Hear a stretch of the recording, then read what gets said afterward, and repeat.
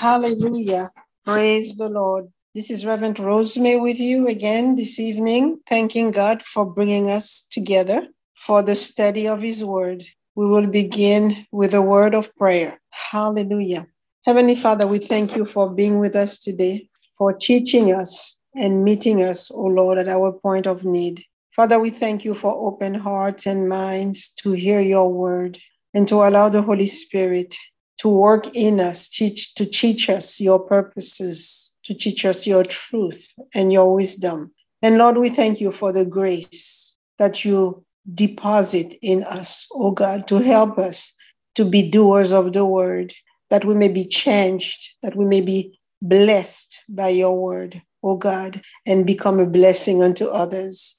Lord, we praise you, we worship you for all that you have done and continue to do in our lives, that your name may be glorified in us and through us.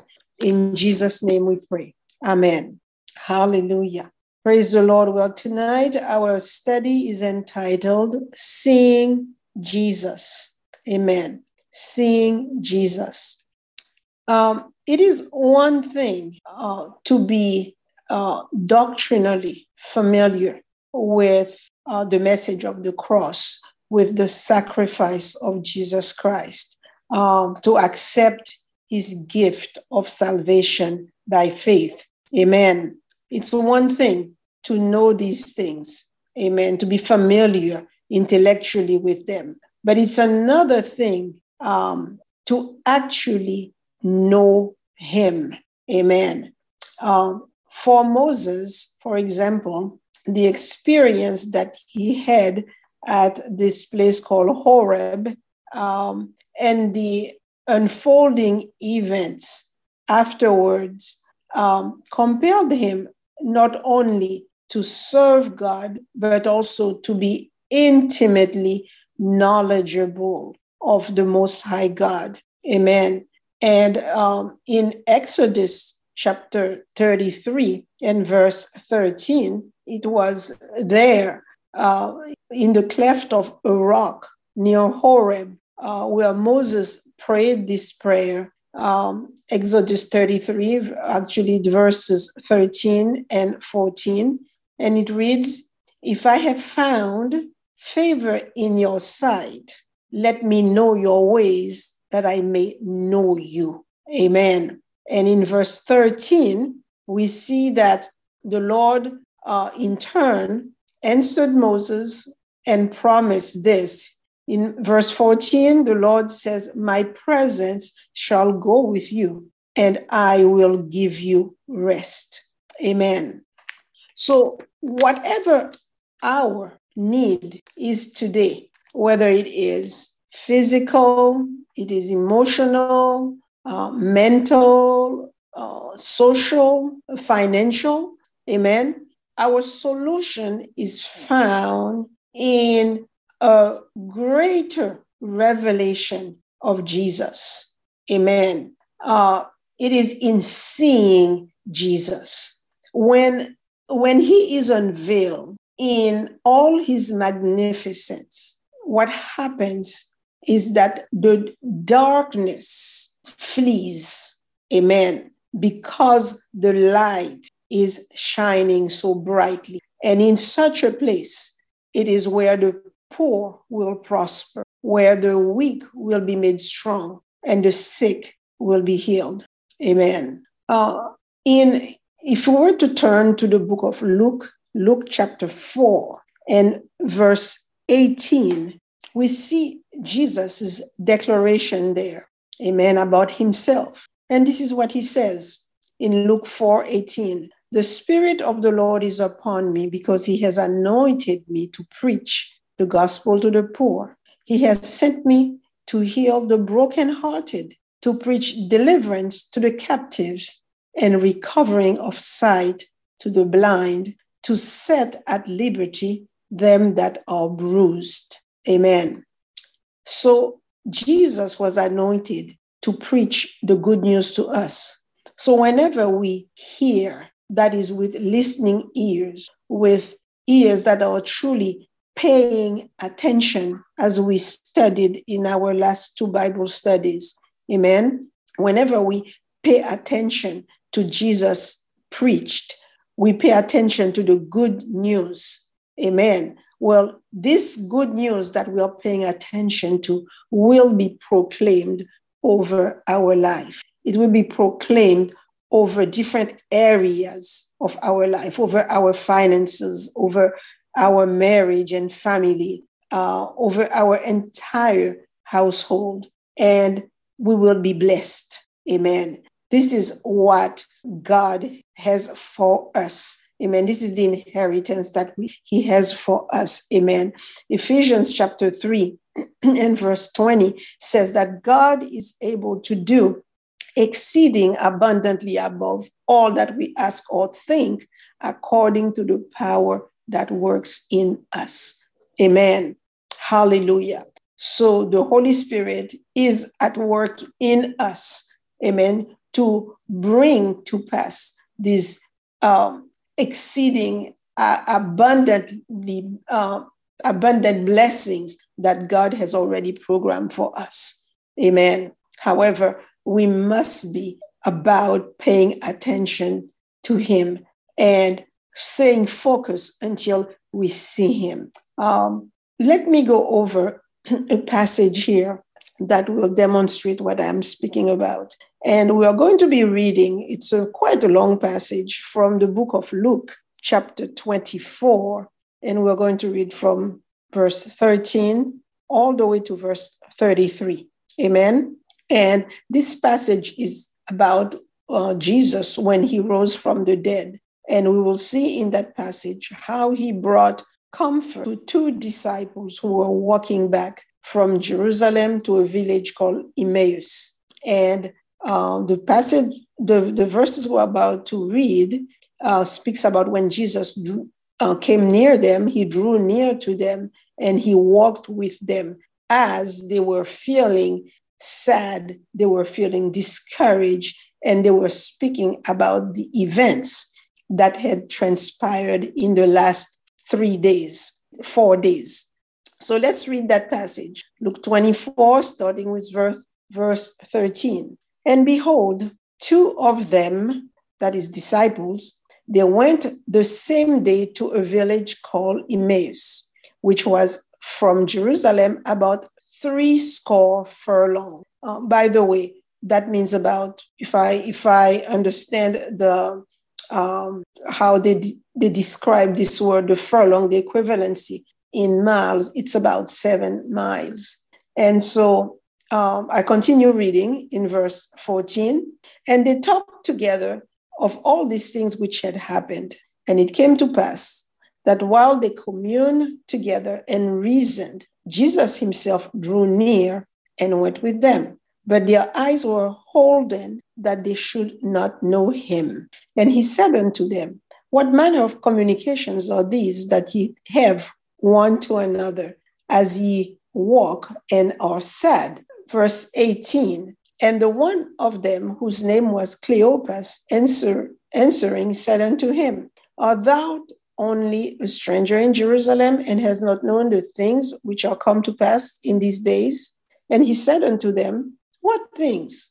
And they said unto him, concerning Jesus of Nazareth, which was a prophet, mighty in deed and word before God and all the people, and how the chief priests and our rulers delivered him to be condemned to death and have crucified him. But we trusted that it had been he which should have redeemed Israel. And beside all this, today is the 3rd day since these things were done. Yea, and certain women also of our company made us astonished, as they, which were early at the sepulchre. And when they found not his body, they came saying that they had also seen a vision of angels which said that he was alive. Verse 24, and certain of them which were with us went to the sepulchre and found it even so as the women had said, but him they saw not. Then he said unto them, O fools, and slow of heart to believe all that the prophets have spoken. Ought not Christ to have suffered these things and to enter into his glory? And beginning at Moses and all the prophets, he expounded unto them in all the scriptures the things concerning himself. And they drew nigh unto the village whither they went. And he made as though he would have gone further. But they constrained him, saying, Abide with us, for it is toward evening, and the day is far spent. And he went in to tarry with them. And it came to pass, as he sat at meat with them, he took bread and blessed it and brake and gave it to them. And their eyes were opened, and they knew him, and he vanished out of their sight. And they said one to another, Did not our heart burn within us while he talked with us by the way, and while he opened to us the scriptures? And they rose up the same hour and returned to Jerusalem, and found the 11 gathered together, and them that were with them. Hallelujah. Praise God. I love that passage of scripture. And in thinking about it, meditating on it, the Lord just keeps revealing more and more to me about it. And I would like to take some time to go to dissect that passage so that we can understand exactly what I mean when I say that Jesus, God's plan for us is to know Jesus, to know him intimately, to see him. Hallelujah. But how are we going to see him? Well, let's look at here. In verse 16 of that passage, we are told here that the disciples' eyes were restrained. In other words, they were limited. The word that they use in the King James is he was holden. Amen. And so that they did not recognize Jesus in his resurrected form. And then we see that Jesus asked them, What manner of communications are these that you have one to another as you walk and you are sad? So the disciples then began to explain to him the events that had happened and how he, that is Jesus, was condemned to die and was crucified. And from the way they spoke, we could tell that the disciples did not believe that Jesus would be resurrected. Amen. To them, all hope was gone. So that day they were sad and they were hopeless. And as we keep reading, we see in verse 21 what they said. They actually told Jesus that they were hoping or trusting that it was Jesus who was going to redeem Israel. And they were astonished in verse 22 when certain women of their company had gone to the tomb and came back telling them that they could not find Jesus's body. So we see the words that they are using, that they are hoping or trusting that Jesus would be redeeming Israel, in a physical sense, the king that they had been waiting for to come and save them from the Romans. And then the women came back with a report that Jesus was not in the tomb. And what was their reaction? They were astonished. Amen. So we see that when they were through speaking like this, that Jesus at this point steps in and he says to them in verse 25, O fools and slow of heart to believe that all that the prophets have spoken. Amen. So Jesus calls them fools and slow of heart.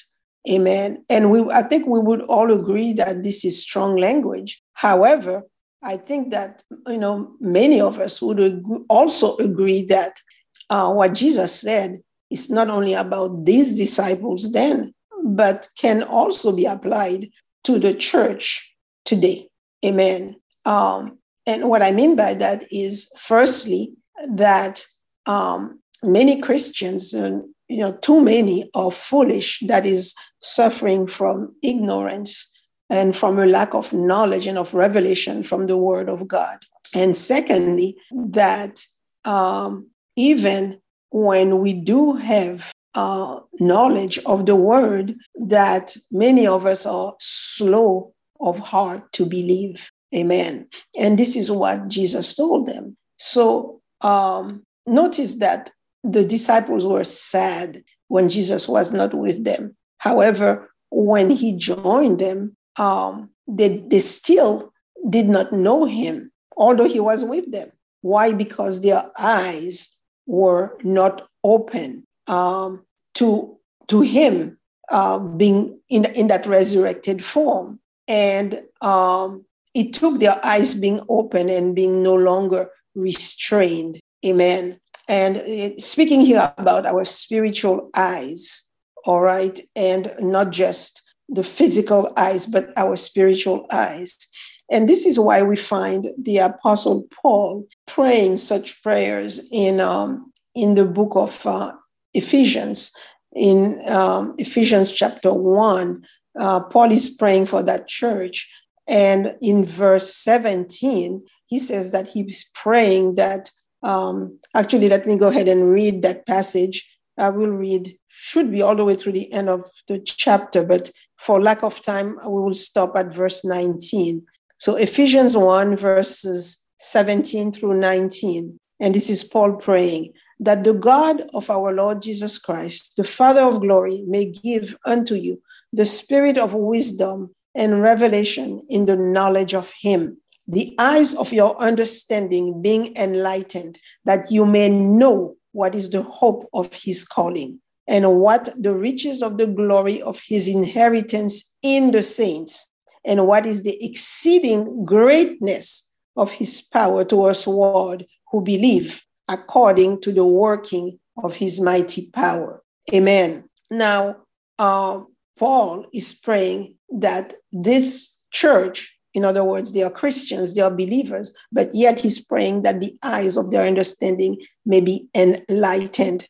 Amen. That God would give them a spirit of wisdom and a revelation in the knowledge of him. So these are Christians already, but they need more revelation. They need more wisdom. They need more enlightenment. And they need to know the hope of the calling of God in their lives. So there are a number of things that, we need to know about God, about, to see him for, as God, and especially God in our life, to see how he's directing us, to hear from him. Hallelujah. And, many Christians don't know how the eyes of their understanding can be open in such a way where they can be in constant communication with the Lord. Well, you see, the Lord has given us, Jesus sent us his Holy Spirit, who's dwelling in us. And Jesus says that the Holy Spirit is the Spirit of truth, and he would lead us into all truth. Amen. And when we take God at his word, amen, when we pay attention to the word, when we behold the word, we meditate on it, we study it, we pray with the word, amen, and we obey the leading of the Holy Spirit. The Holy Spirit will reveal Jesus to us. He will show us, in other words, God's perfect will, God's perfect ways. And if we are to look at this passage of scripture in Luke 24, one question that,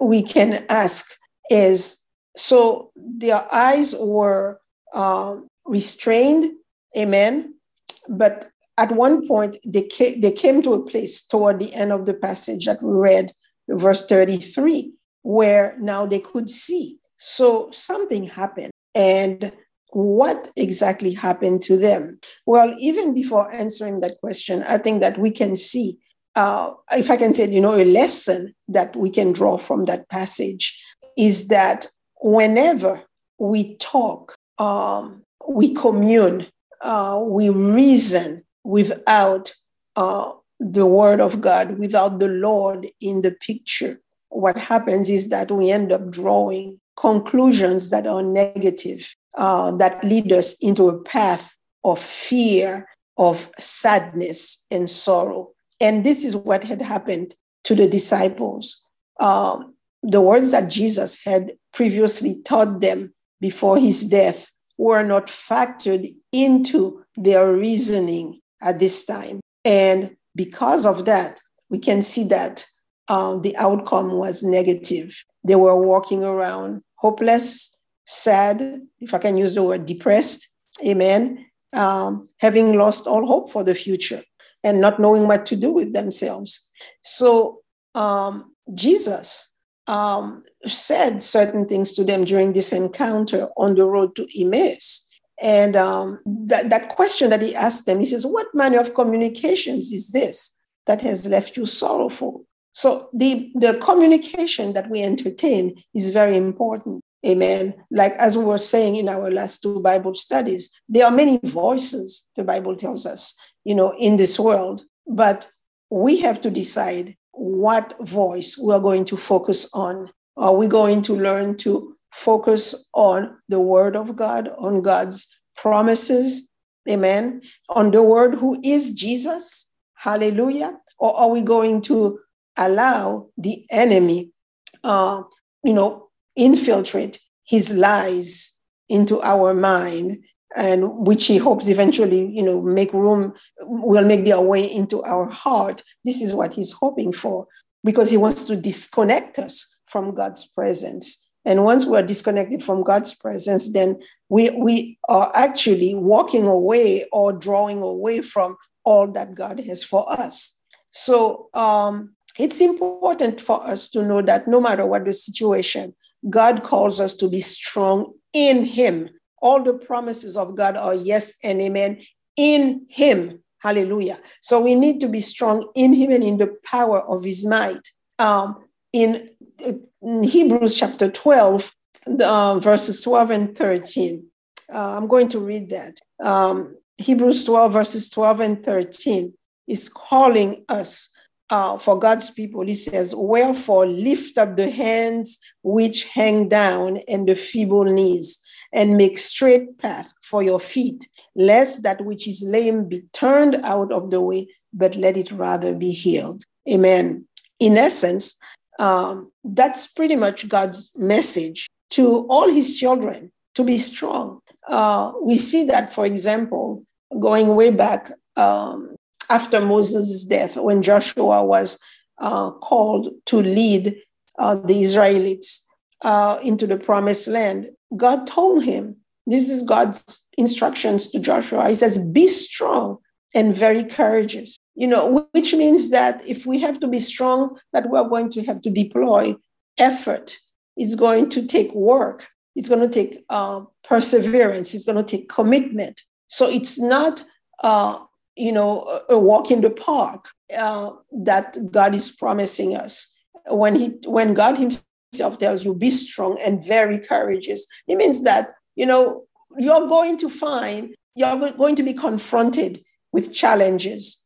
So get ready, prepare yourself. Amen. Likewise, Jesus is telling us to do the same, to be of good cheer in the midst of adversity, to know that our victory is not about the devil leaving us alone, but for us to know how to continue to hold fast to God's word in the face of opposition until the words manifest in our life. Hallelujah. Listen to what Jesus says in John chapter 16 and verse 33. Jesus is speaking and he says, these things I have spoken unto you, that in me you might have peace. In the world you shall have tribulation, but be of good cheer. I have overcome the world. Amen. So again, as I mentioned earlier, we should never analyze things without factoring God. Amen. Without factoring his love, his promises that he's given us, his word concerning us. Amen. We must be about thinking, meditating, talking about what God is doing, not what the enemy is doing. So we are not here to focus on outside circumstances or situations. We are here to be focusing on the word of God. Amen. And we must not reason without the word. Therefore, our attention is on the good news, because this is what the word of God is. It's good news. That is what gospel is. And actually in Romans chapter 1 and verse 17, we are told that the gospel, which is the good news, is the power of God unto salvation. Amen. So it is God's power unto, what the English word salvation is actually the Hebrew word shalom, which speaks of a place where there is nothing missing, a place where there is nothing broken, nothing out of order. It is a place of wholeness. So the gospel of Christ, amen, is the power of God unto this place called shalom. Praise God. So we can understand now that Jesus having spoken to these two disciples on the way to Emmaus, that's why I use the word comforted. Jesus comforted them. He ministered to them. Amen. And they ended up saying, that their hearts were burning inside of them as Jesus spoke, as he shared the word with them. Amen.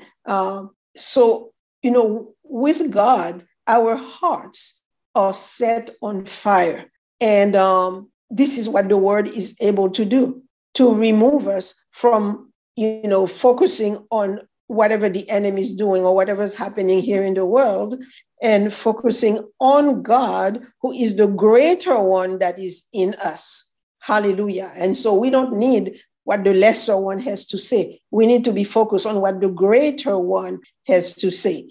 And the disciples make that comment in verse 32, Luke 24:32, did not our hearts burn within us while he talked with us by the way, while he opened to us the scriptures. So it was the opening of the scripture, the revealing of the scriptures to them that caused their heart to burn like this. And notice that Jesus is not ever the God who wants to punish his people.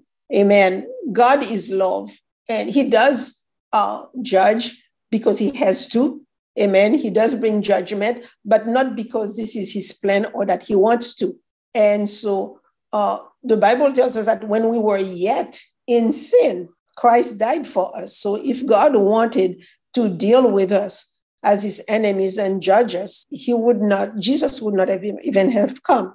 So Jesus is so loving that even in approaching these men there, and he did reprimand them and for being foolish and for being slow to believe. But notice that he continued.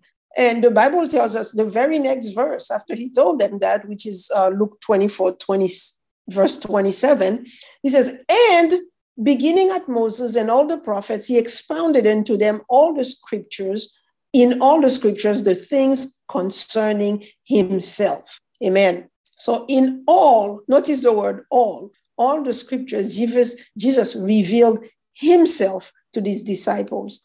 This means that he went through the Old Testament, amen, and he started with the 5 books of the Bible, which were penned by Moses, that is referred to as the Pentateuch, amen.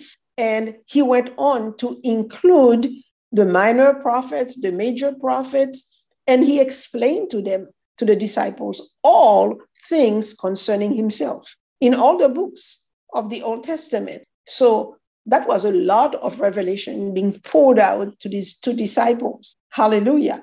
And the Lord teaching about his own person. And actually, if we go back to Luke 24 and we skip to verses 44 and verse 45, this is what we see.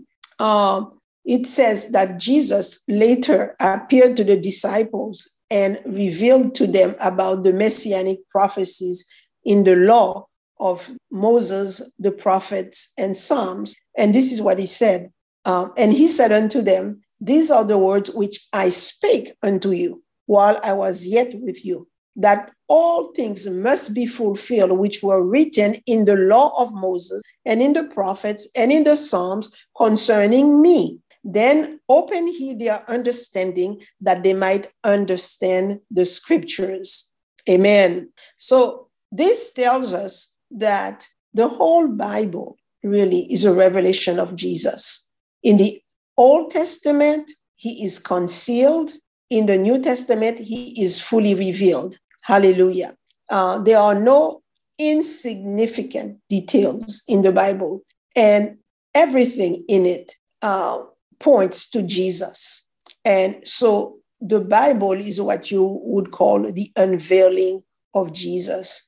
Jesus showed the disciples, beginning in the very beginning of the Bible, in the book of Genesis, that he was the seed that was promised in the Garden of Eden, who would crush Satan's head.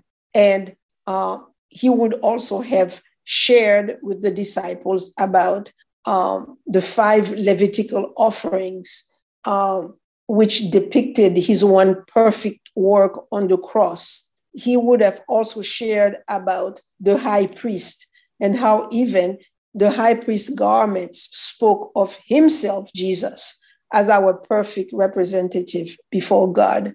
He would even have revealed the typologies embedded in the Old Testament stories. For example, he would have explained how he was typified in Joseph's character.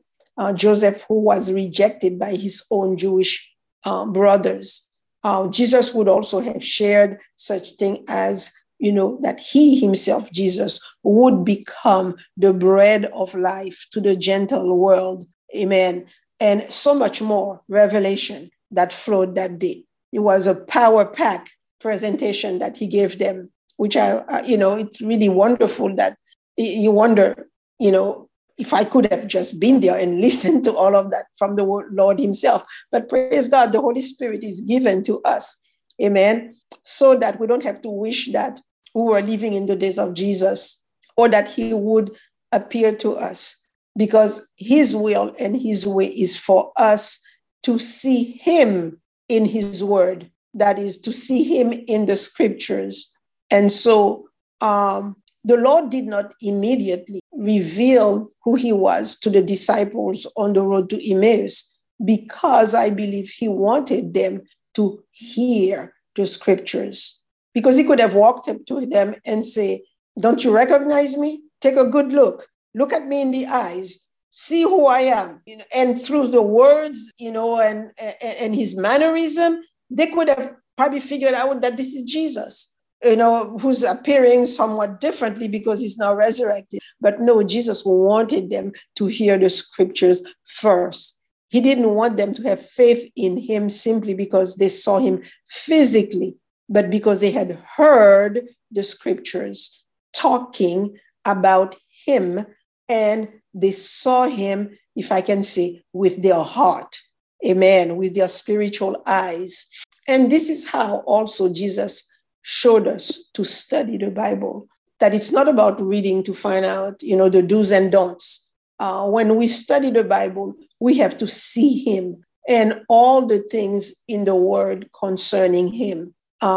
When the person of Jesus comes forth in the word of God, the Bible study becomes alive. Our study becomes exciting. Amen. It is no longer dry. It is not just academic. And the solution that he's giving us, and I would venture to say, if we all don't walk that path, that we will be and remain foolish and slow of heart to believe. But the solution that Jesus gives us is to study his word so that we can see more of him. And notice that, again, once we see more of him, our heart, just like the disciples' heart, would burn within us. Amen. As the Holy Spirit opens up the scriptures to us. And the disciples saw what they had not seen before. And what happened is that joy rose up in their heart. So we see what they saw. The word, explains to us what they saw. But as we think about our own lives, the question that we have to, ask ourselves is, what do we see ourselves? Amen. Jesus' death was not for himself. He came to die for us. Amen. Can we see that? Can we understand the full implication of that? And so the disciples, after listening to Jesus as their heart were burning, they were understanding things and were, seeing things for the first time that they had not seen before.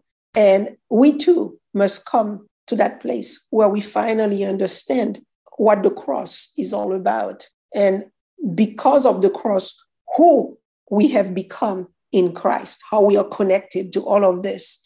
Jesus knew that he would go from death to life so that he would take us, you and me, also from death to life. So he went from death to life so he could bring us from death to life. Amen. In Hebrews chapter 12 and verse 2, let's go ahead and turn there. Hebrews 12 and verse 2, we are told, looking unto Jesus, the author and finisher of our faith, who for the joy that was set before him endured the cross, despising the shame, and is set down at the right hand of the throne of God. Amen. What is this referring to? Jesus, who for the joy that was set before him. What was thy joy? The joy was you and I. It was the church. He saw us and rejoiced. The Bible says, because of the joy that was set before him, he endured the cross. Amen. He saw the victory of the cross for us. Amen. And so if we truly are able to see this, to see him in all of this, we will understand that no matter what situation we face, that we must know that Jesus has come to take us from death to life. This is what it's all about, that Jesus has triumphed over death. Hallelujah. He has come to give us life and life in abundance. Listen to Jesus' own words. I'm going to read from Revelation chapter 1 and verse 18. And then I will go to the Gospel of Matthew in chapter 16. But let me read from Revelation 1:18 first. And this is Jesus speaking. I am he that liveth and was dead, and behold, I am alive forevermore. Amen. And have the keys of hell and death. Hallelujah. So Jesus has the keys of hell and death. Now listen to what he says. Jesus again in Matthew chapter 16 and verse 19. And I will give unto thee the keys of the kingdom of heaven. And whatsoever thou shalt bind on earth shall be bound in heaven, and whatsoever thou shalt loose on earth shall be loosed in heaven. Hallelujah. So what happened? Jesus has the keys, got the keys, but we are told here that Jesus gave us the keys. He says, I will give unto thee the keys of the kingdom of heaven. And the keys, we have them to bind and to loose. Amen. We have the keys because we have received them from Jesus. So we have to remember that there is joy ahead when we consider Jesus. He must always be factored into everything concerning our life. We are called, actually, the Bible tells us to consider Jesus. Don't consider what's going on around you. Don't consider the world. Consider Jesus. Hebrews chapter 3 and verse 1 says, wherefore, holy brethren, partakers of the heavenly calling, consider Jesus, consider the apostle and high priest of our profession, Christ Jesus. Amen. So because we are partakers of a heavenly calling, we must be thinking right. We must have the right thoughts in our heart and mind and be considering that calling that we have. And the only way we can keep our mind on that heavenly calling is to keep the word of God before us and consider Jesus. Amen. Just think of it. Right now, Jesus is our high priest. Amen. The Bible tells us that he is seated at the right hand of the Father, continually making intercession for us to save us to the uttermost. Amen. That's stated in Hebrews 7, verses 22 and 25. 24 and 25, telling us that Jesus has an unchangeable priesthood, one that continues forever, and that he is praying for us, interceding for us to save us to the utmost. Why is he doing that? Because he's safeguarding all the blessing that he purchased himself on the cross for us. Amen. And he wants us to be saved to the utmost and to leave nothing behind for the enemy to take hold of all of our inheritance. So when there is a need in our life, we must look at the joy that is ahead and not the problem. Jesus came that our joy may be full. Amen. You know, in the book of Romans, chapter 15 and verse 13, God is called the God of hope. And what does he do? He fills us with all peace and joy. Amen. Let me read that passage, Romans 15:13. Now, the God of hope fill you with all joy and peace in believing, that you may abound in hope through the power of the Holy Ghost. Amen. Praise God. So God wants us to abound in hope, to believe, to hold on to our faith. Amen. Our faith is what overcomes the world. And abound in hope. And as we are doing that, he fills us with joy and with peace. And he is able to keep us as we keep our eyes on him, because he is the author and he is the finisher of our faith. So if we let go of him, we have nothing left. We become empty, and the enemy then is quick to, march in and occupy this territory that we are giving him, because this is what he wants. Once he can control our thoughts, he can control our life, our future, and everything that concerns us. So we need communication that will build and encourage us. We must be about seeing the possibilities of what God not only can do, but what he will do. Amen. Notice that the disciples, as these two disciples, that their heart burned within them and they became full of joy. And as that happened, other things also were happening. For example, to their physical bodies. I was considering this, just how renewed they must have been in their body. When the Bible tells us that the word is medicine to our flesh, well, we may not even be sometimes quoting healing scriptures, but the word himself is pouring into us what we need. Notice that these men, they had walked from, Emmaus to Jerusalem that day, and then back again to Emmaus. And we had seen, they gave us the distance, which when we see in comparison to what that represents the way we measure distance, at least in our world right now, we have miles and we have kilometers, most places. And so we find that these 2 points, Jerusalem from Emmaus, is about 7 miles. So they did that about twice already that day. 14 miles. They didn't have a car. They were not even riding horses. They were walking. And not only that, they went to Jerusalem to take care of activities. And so they were walking again all day long, taking care of their business. And then they went back home. So they had walked a lot. And we find that in verse 33, when it dawned on them that this was Jesus and how their heart was burning inside of them, the Bible tells us in verse 33 that they rose up the same hour and they returned to Jerusalem to find the 11 others that were gathered together and all those that were with them. Amen. So supernaturally, they became full of vigor and vitality. The word had become medicine to their flesh. Amen. Remember our last 2 studies where we focused on, again, paying attention and attending to the word. And our base scripture was from Proverbs chapter 4, verses 20 to 23.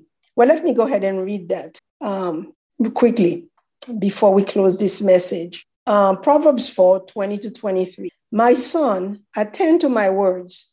Incline thy ear unto my sayings. Let them not depart from thine eyes. Keep them in the midst of thine heart, for they are life unto those that find them, and health to all their flesh. Keep thy heart with all diligence, for out of it are the issues of life.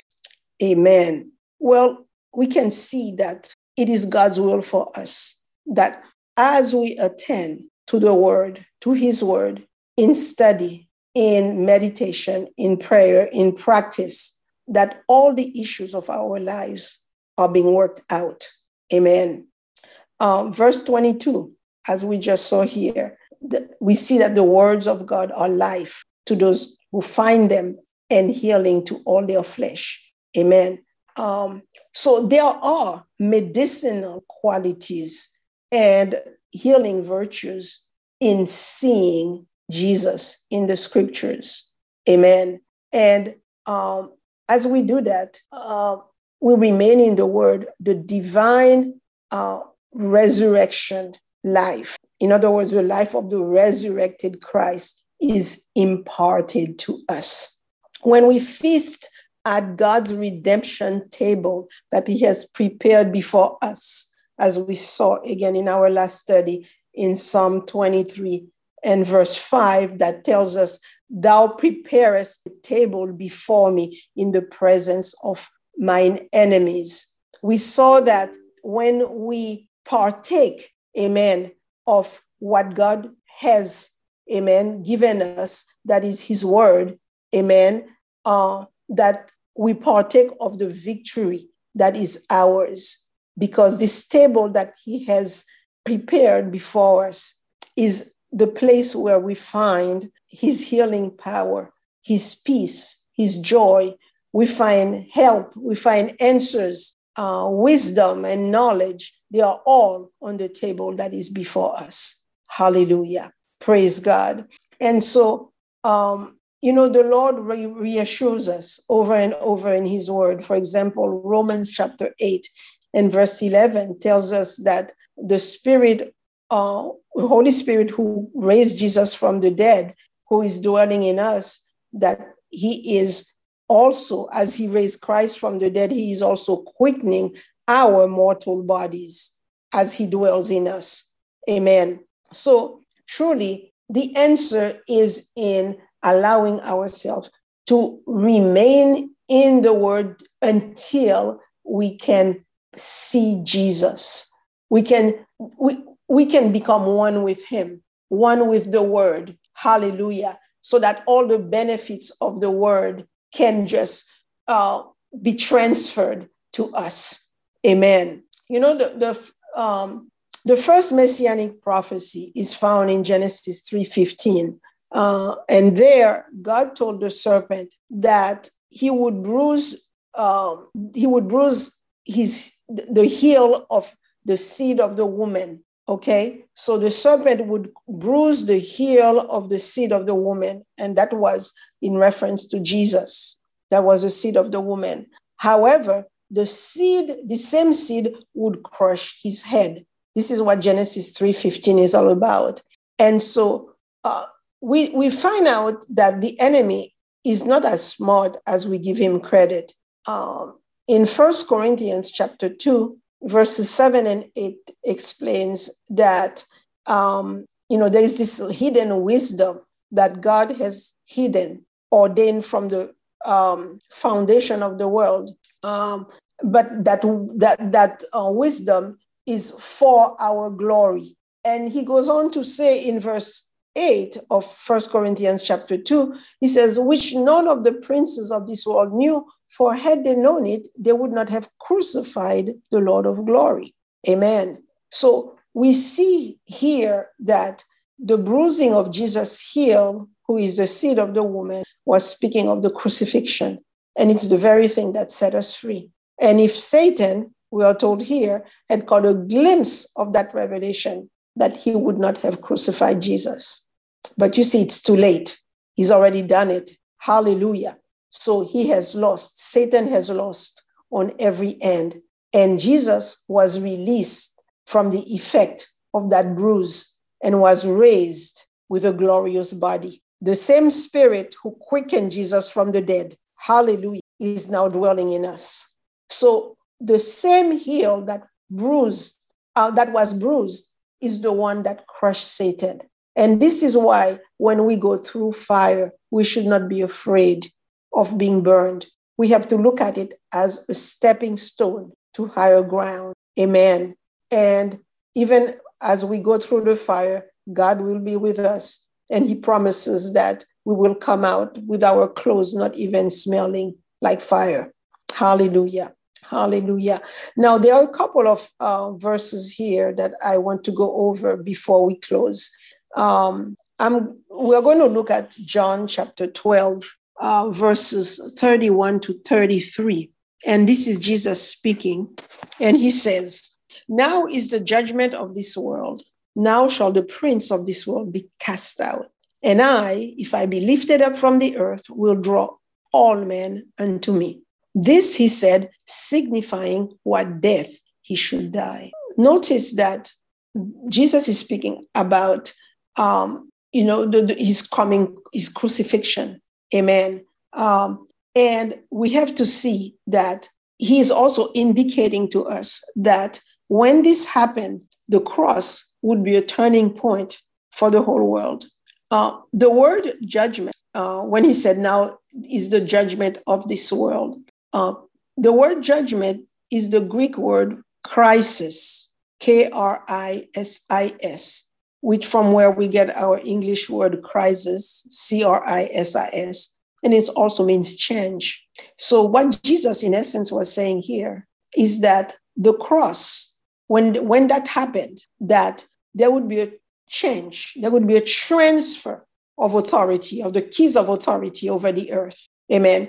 From the devil to Jesus. Satan had stolen from Adam the dominion over the earth, the keys of authority, and Jesus now is taking them back. And it's also indicating, he says, "And if I be lifted up from the earth," meaning if I'm crucified, "I will draw all men unto me." So Jesus is explaining that when this happens, hallelujah, when this crucifixion happens, this is the time when something will change and will enable him now to draw men unto him. Men that had been disconnected from him are now able to be reconnected, hallelujah, to the Father. And so let me go ahead and look at John again. Yes, same book of John, chapter 3 and verse 15. And this is Jesus speaking again. And he said, "And as Moses lifted up the serpent in the wilderness, even so must the Son of Man be lifted up." So this is a fulfillment of what was written in Numbers 21, verse 19, foreshadowing the coming and lifting up, that is the crucifixion of Jesus. Hallelujah. So this is where Jesus now, he takes it from there and he speaks it out in John chapter 3 and verse 14. But now going back to where we were in John chapter 12, where he said, "And if I be lifted up from the earth, will draw all men unto me." This refers to the lifting up of mankind. Amen. We're being reconciled, first of all, to the Father as a result of the cross. And mankind, those at least who receive Jesus as Lord and Savior, hallelujah, are being lifted up. And this means for the born-again believer that we are not down, but that we are up. And what happened that day is that the disciples, they got it. They finally got it. And their heart was filled with joy. Their heart was burning inside of them. And this is what happened when we also see Jesus. The revealed Jesus in the scripture. When we see him, our hearts also will be filled with not just the fire, but the divine enablement, if you can call it as such, to overcome the enemy. and also to be used by God to bless humanity. Yes, it's one thing to know about God, but it's quite another to know him. Just knowing about God is deception, because it's not going to do anything for you. Just give you a sense of what, if you can call it, religiosity, but there is no salvation, there are no true blessing, there is no transformation, there is no inheritance. The ultimate that God has for us is to experience him. And we cannot experience him without seeing Jesus. So what we are speaking about today is this personal knowing of our Lord Jesus Christ, seeing him, experiencing him in the very deep recesses of our heart, in our everyday life, at every moment and in every situation, and quietly and confidently being able to say, like the Apostle Paul said in 2 Timothy chapter 1 and verse 12, he said this. He says, I know whom I have believed, and I am persuaded that he is able to keep what I have committed to him until that day. Hallelujah. Praise God. So this is a calling to us today to press on to see Jesus. And it's really not an option, because he is our peace. He is our joy. He is our hope. He is our life. And our prayer today is for him, Jesus, to reveal himself to us. Amen.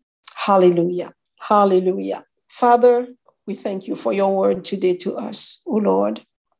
And as the Apostle Paul prayed for the church of Ephesus, so we pray that same prayer over our lives today, that the God of our Lord Jesus Christ, the Father of glory, may give unto us the spirit of wisdom and revelation in the knowledge of him, the eyes of our understanding being enlightened, that we may know what is the hope of his calling, and what the riches of the glory of his inheritance in the saints, and what is the exceeding greatness of his power to us, Lord, who believe, according to the working of his mighty power. Hallelujah. Father, may we see Jesus. Lord, we thank you that from you comes every supply, every provision. Lord Jesus, you are the bread of life, and only you satisfy. And as we look away from the things of this world, from the troubles, the pains, the sicknesses, and everything else that you have not planted in our lives, Lord, we turn away from them. We look away, and we choose to look at you, O Lord, our Savior, and our soon coming King. And we thank you, Lord, for the life that you give us. And because of your faithfulness, Lord, we thank you that you always deliver us. You always save us, O Lord.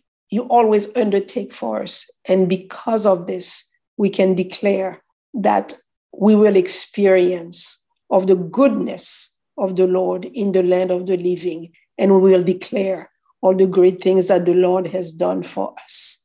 Lord, we praise you. We worship you. We give you all the glory, all the honor that is due to you and to you alone, in the matchless name of Jesus Christ, our Lord and our Savior. Amen and amen. Hallelujah. Now unto him that is able to keep us from falling and to present us faultless before the presence of his glory with exceeding joy, to the only wise God, our Savior, be glory and majesty, dominion and power, both now and ever. Amen and amen. Hallelujah. Hallelujah. Well, I praise God for his word to us tonight. I pray that it has been a blessing to you, and I invite you to join us again next week at the same time. God bless you and have a good night.